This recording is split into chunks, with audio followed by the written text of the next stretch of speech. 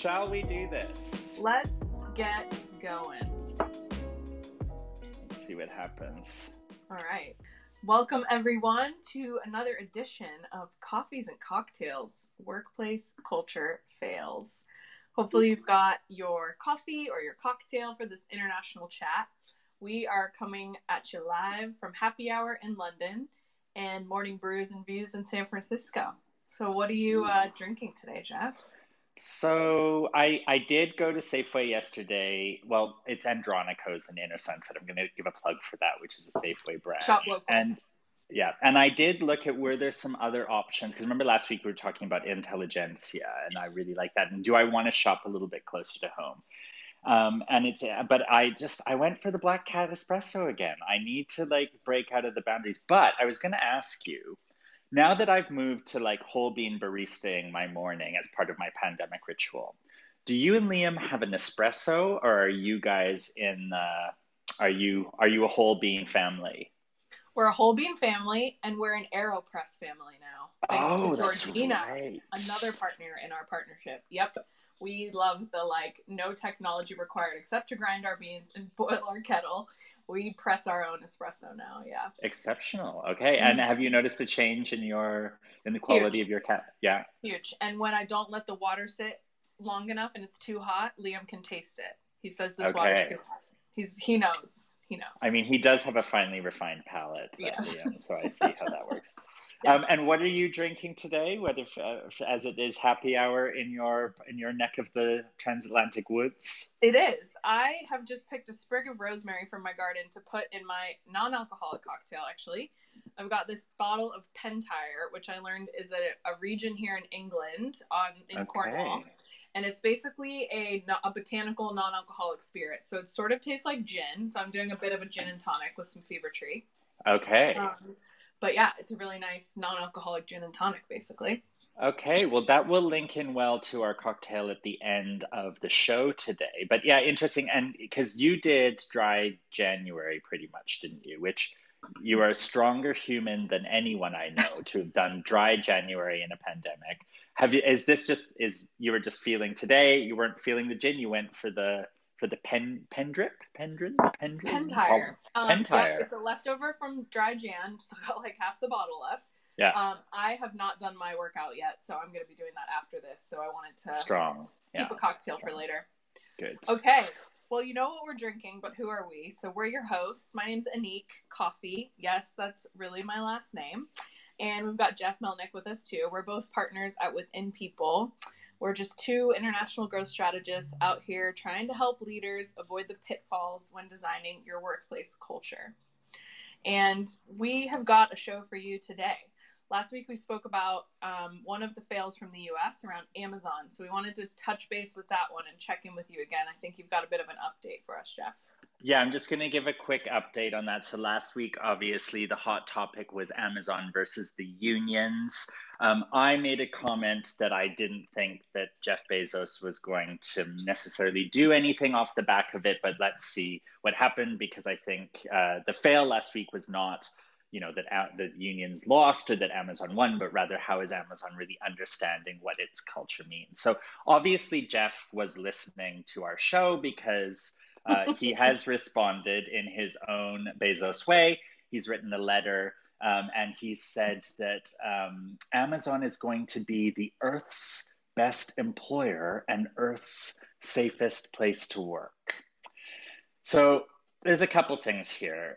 Earth's, not the world's, but Earth's. So is this because we're thinking about when we move to Mars, right? When Elon gets us all to Mars and Amazon is on Mars, that we're going to discount Mars as being the best employer on Mars and safest place to work on Mars? I'm just worried that that's the strategy. That's number one. Number two is Amazon is customer obsessed. That is their mantra. Now, whether or not that's true, I think we can debate, not for this show. But the question I'm holding is, can you be both employee obsessed and customer obsessed? And one question that I always ask CEOs, especially when we're working in hospitality, as you know, we've done so much lovely work on, or in a consumer brand, is are you a customer first business or an employee first business? Like that's a question we ask. And it really throws executives off the mark because they're like, well, of course, for customer obsessed, oh, yes, we really, really care about our employees. I'm like, you kind of got to start somewhere. Where's your nexus? Is it your people or is it your customer?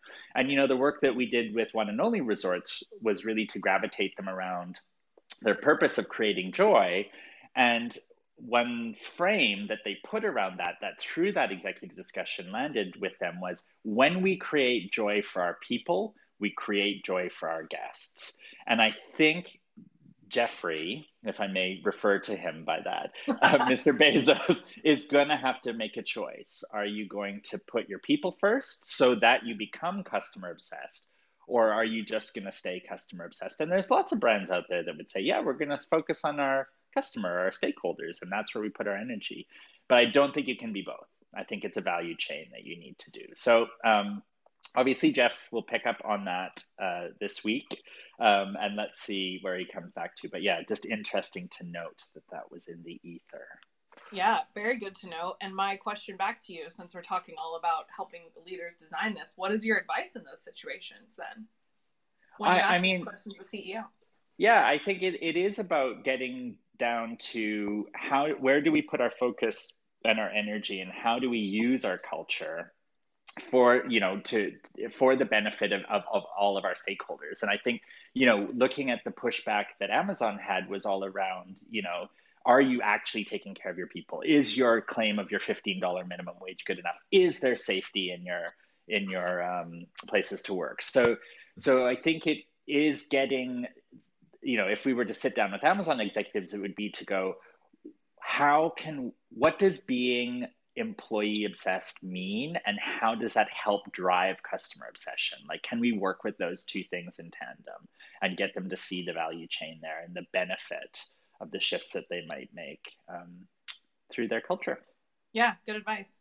I think one of the things around the culture that you touched on that I really like is around that purpose that it plays both in the business and outside the business. So like guiding with your purpose, it works for your people and your customers. Right. How can you use that cultural tool to address both audiences in a way? Yeah. Cool. Awesome. Okay, thanks for the update. And I'm going to take over from one for this month or for this week. I'm here in the UK. I'm an American, but I do live here in London.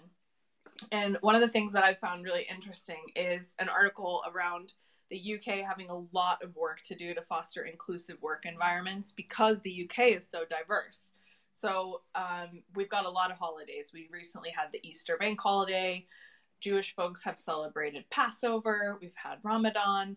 And so this variety of kind of religious celebrations happening here in April is just this really cool symbol of how diverse the US is. And so we've been having a lot of conversations around DEI and how can we create, equitable, inclusive, connected cultures with our clients. And, there's a lot of fails that were in this article. Maybe it's not helpful Rack them up. The fails. But I guess the question and conversation I'd like to have, and some guidance maybe we can provide some of our leaders, is how do we create inclusive workplace where everyone can thrive? And go for it. Well, it's interesting, isn't it? Because I have someone who's recently left the UK, was watching the sort of story unfold from the government report around like, no, the UK isn't systemically racist, and yes, we are a diverse place to live, which of course sponsored by the Conservative Party, which has a leader who I would say has deep systemic racism built into every part of Boris the Pfeffel Johnson's DNA.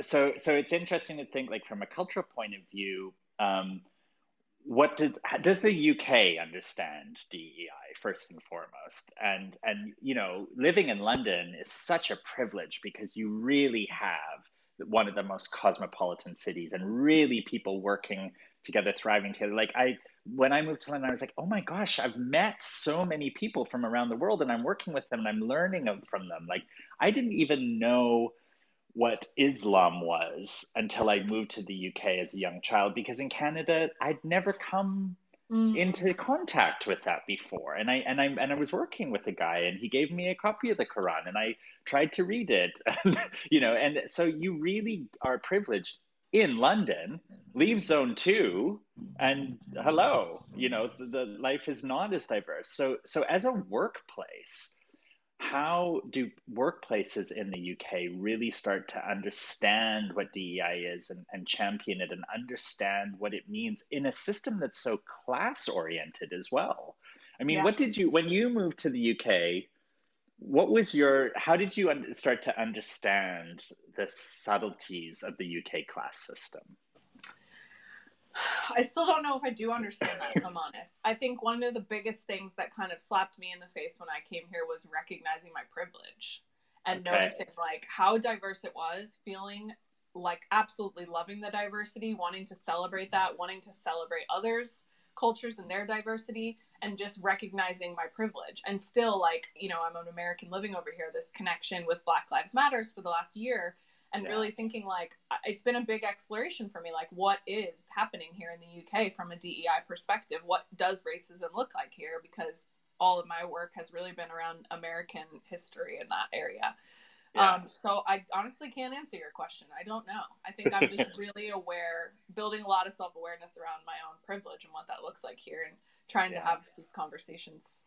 I mean, it's really great because all of our UK clients are really starting to plug into this discussion in a great way. And I remember, years ago in beginning of my consulting career, when we were talking to one brand about diversity and inclusion in the context of their social activism. And they were like, well, we're a really diverse company because we've got a lot of nationalities. And I was like, that's not really diversity. Like, do you really understand the complexity of the makeup of your organization? And can we just notice that we're sitting in your boardroom and you're all white men of a certain age? And I might as well have said that to them in Greek because they didn't really see that was a problem, and that was 10 years ago. So, things are moving on, but I think it's interesting in the fail from a workplace fail would be not to understand the value of DEI and what it means to you. I really feel like our UK clients are really stepping into that now, and there's so much to learn around that, isn't that? I mean, as a partnership, we've even just been on our own DEI journey, and I've been uncovering how much there is to learn. So we know firsthand that it's not an easy thing. It doesn't stand alone. I mean, our kind of advice for leaders on our call here today, our clubhouse today, is looking at your culture from a holistic perspective. DEI is a lens in which you look through. It should be part of your flexible, connected culture in the first place, and not something that is just kind of standalone. Yeah. So, and I think let's hope to see some of that throughout all, our American clients as well, and seeing how that starts to integrate. It's a really exciting time. I know it's a very traumatic time, especially here in the US with the verdict yesterday. I think everybody breathed a sigh of relief. Wonderful to see a leader stand up with Joe Biden and say, like, this is the start of justice. This was accountability. This was, just something starting. Can you imagine the former president having said anything yesterday? So really the role of leaders to play and showing how committed they are to this change is something that has to be happening at all levels, and we want to see that in the workplace first and foremost. So, and I guess the output of that is when people feel like they're belong, heard, able to be themselves, productivity soars and commercial growth is connected. It's totally inevitable. We know that, and I think we talked about last week about like the culture of business around it was back to the Amazon discussion around, if your business is a place where everybody can show up to be the best version of themselves, what a win that's going to be for them and for the business. And like, you kind of got to spell the business case out for DEI to leaders still. I'm sorry we have to do that. It's the same when we had to spell it out for sustainability. That's just our life's work. We're going to have to be doing that. I think there's a lot of inspirational stuff around DEI that is very tangible, very real, as opposed to a lot of the environmental change that we need to see in the world, which is still feeling for some people far away, although I don't know why. Yeah. Bit of a no duh moment. Yeah. All right, Jeff's going to go through the next fail of the week. Okay, so two American articles caught my eye this week. And the first one was from HBR, Harvard Business Review, for those of you that are not linked into the acronym, which was all around the pandemic has made work more siloed, which I thought, oh, that's interesting. Let's bring that up. But meanwhile, Newsweek also led with a headline. I love Newsweek's pivot into sort of more edgy Yeah, headlines. shock and awe. Some shock and awe. Theirs was employees balk at end to remote work, and then in quotes, going back to the office is stupid, says Joe from DoorDash. So there's something there around. Obviously, we're in this space now around hybrid working or blended working, as one of our clients called it, which I quite like. So this is the hot topic. I mean, we're going to be talking about this probably every week, but the stat that pulled out of the Newsweek one, which is quite good, was 83% of CEOs want employees to return in person. Only 10% of employees want to come back full time. So we're going to have this flexibility issue. So to me, the fail here is not recognizing new ways of working that really, really work, not only for you as an individual, but for the business. Like we've basically been in an incubator of change for the past year. Like you've had to do stuff. It's like everybody got put in a petri dish and our culture is now being put to the test. How do we work together and how do we work together well? And so I think the first thing to understand is not everybody works in an office anyways. Right? So you've probably got people in your workforce who aren't always in the office. I mean, we've never had an office, but we work at home as within partners, but we're in our client's office or we're off trying to go to see them. We've got plenty of clients where, like Amy's Kitchen, for example, where they have a head office, but they have their plant kitchens where everybody has had to go to work. And so there is a blended working there where you've got people in one site and people in another, and you've had to make that work anyway. So how have you started to understand the nuance of that? And what is the kind of ways of working that have worked for you in the past? And what are the new ways that you've noticed have been working as you've been stepping in through the pandemic? And so really it's like, where are the silos now? Where were they before? And where are things working better? And what's the difference that made the difference? What were some of the changes that you've made? And can you sort of bank those and start to weave them into new ways of working? I'm worried that people are going to be like, oh, the pandemic is over. We've all been vaxxed up and we just get back to the office and we're going to try to make things go back to work. And it's just not going to work that way. But yeah, what's been coming up for you in this space? Have you? Yeah, it's really interesting because I, as you know, used to work at WeWork, and I've been seeing tons of headlines about that. And the stat I saw was 90% of people want to go back into the office. So I think for me, there's something really interesting there around listening to our people. Yeah. So like that is a pretty staggering difference, 83 versus 10%, like leaders versus employees. Like, what is the listening? And I really like the question you asked there of like, where are the silos? Let's dig a little deeper here. Like, what is really going on for our people and what do our people want? And listening. Like, I wonder if there's a way, like pulse surveys, however it works within your business, talk to your people and see what they want and adapt your ways of working to that. Because again, connected to the last one, if people feel connected to where they are, how they're working, they're going to do better work. So I think it's up to leaders right now also to do a bit of listening. Like, where are the things that were, like you mentioned, where's the difference? What's working well? What's not working well?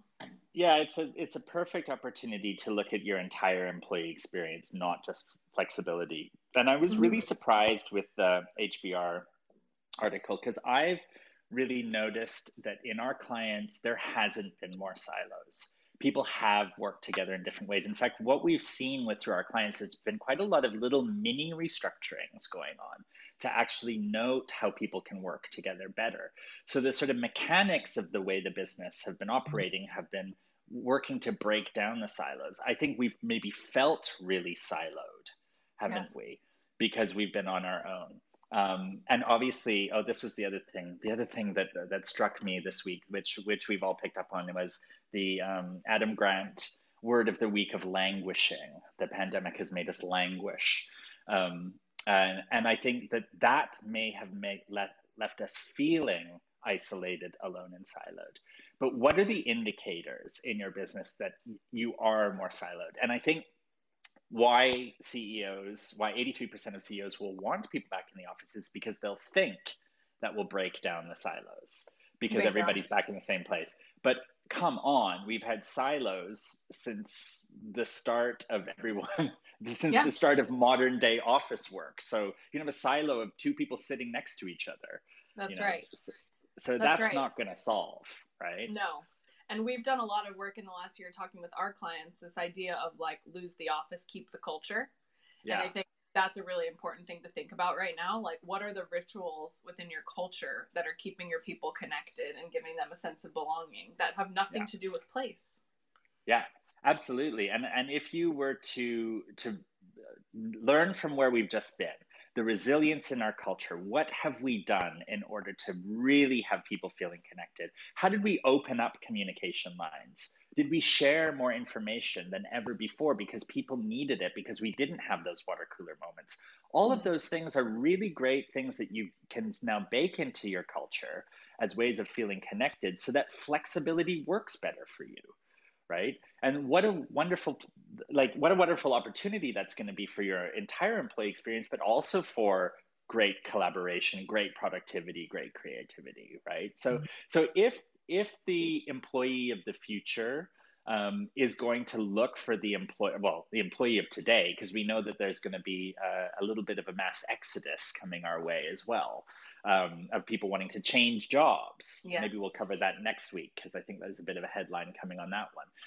People wanting to change jobs. So if you want to keep people or attract people based around being an employer that is flexible and connected, you're going to have to demonstrate that you trust people to work however they want, wherever, whenever, however, and in a way that shows to them that you're open and giving them the information they need so that those silos don't build up. And I think those are the cultures that are going to attract the best talent, because people are going to want to work their own way. So flexibility isn't just about where, it's about how and when that we work, and that sense of really feeling connected into the culture and the communication is strong. Then you're working at source to get rid of those silos. Fabulous. All right. Well, those are our fails for the week. The only thing left is the very important segment called Cocktail of the Week. So we did, obviously we had the Stanley Tucci Negroni last week, which I hope, did you get a chance to try? Did you share the recipe with Liam? We have it. No. I want to try it. We're going to do it for sure. When you spoke about the addition of the balsamic vinegar to the Negroni to Liam, was he disgusted by this? Did he? No, he wasn't disgusted. He was curious. Yes, yeah, intrigued. Okay. So I thought for this week's cocktail, I was like, do we want to ramp up to complexity as we go through our journey of coffees and cocktails, or where am I going to go? And I thought, actually, let's get a sense of place going. So let's pick a cocktail that is signature of San Francisco, and next week we'll look for a cocktail that's signature of London and see if we can discuss. Now, did you know that the martini is a signature cocktail of San Francisco? I did know that. I love it. I mean, this was news to me when I moved here, but I'm very proud because I think, the martini is the classic cocktail. So there's obviously, everybody debates where cocktails come from, but as legend goes, it stems from the Occidental Hotel. And why I think this is also critical to coffees and culture is the Occidental used to be the place where business folk would go to talk about the news of the day in terms of politics and business. So what better cocktail than the classic martini? So how do you like yours, Anik? What's your martini of choice? Are you? With a twist, yeah, definitely. Okay. So twist of lemon rather than going dirty with the olives, and vodka over gin. And is that just because interesting that today you're drinking a gin substitute, but are you a gin or vodka girl? I'm normally a vodka girl, and actually my go-to cocktail of choice is a vodka water with lemon. Oh, yeah, very interesting. Okay. Well, I mean, I prefer gin. I used to be a vodka lover, but I feel that was just in my DNA as a Ukrainian. But I've now pivoted more into the gin world, and maybe that was influenced from my time in London. So it's interesting to think about, like, everybody likes theirs in a certain way, don't they? And there is no right way for the martini. But I think if you work on the sort of 5-to-1 ratio, you can get to close to what I think a bartender would say is what you need. So that would be 1 part dry vermouth and 4 to 5 parts of your gin. Now, stirring versus shaking, this is where we also get into some controversy. And interesting that, of course, James Bond is shaken, not stirred, but I think most people rather prefer a stirred to shaken, because when you shake, you've got to double sieve it out so you don't get any of those ice particles. The way that the air interacts with the alcohol is much different. I much prefer a stir, and I'm totally with you. A twist and a zest of lemon is like the joy on that. So that's our cocktail of the week. How do you like yours is the question. Let's see if we can put that up on Instagram and see if we get any rebuttal. I've already had people tell me that my ratios are wrong. It's a personal choice. It is. Fabulous. Well, that's it, folks. Thank you so much for joining our Clubhouse chat. And we'll continue to share culture fails from our backyards and help some of our leaders avoid the pitfalls when designing and guiding and leading your workplace culture. Thanks so much for joining us. See you next week. Same place, same time. Thank you. Need coffees. See you next week.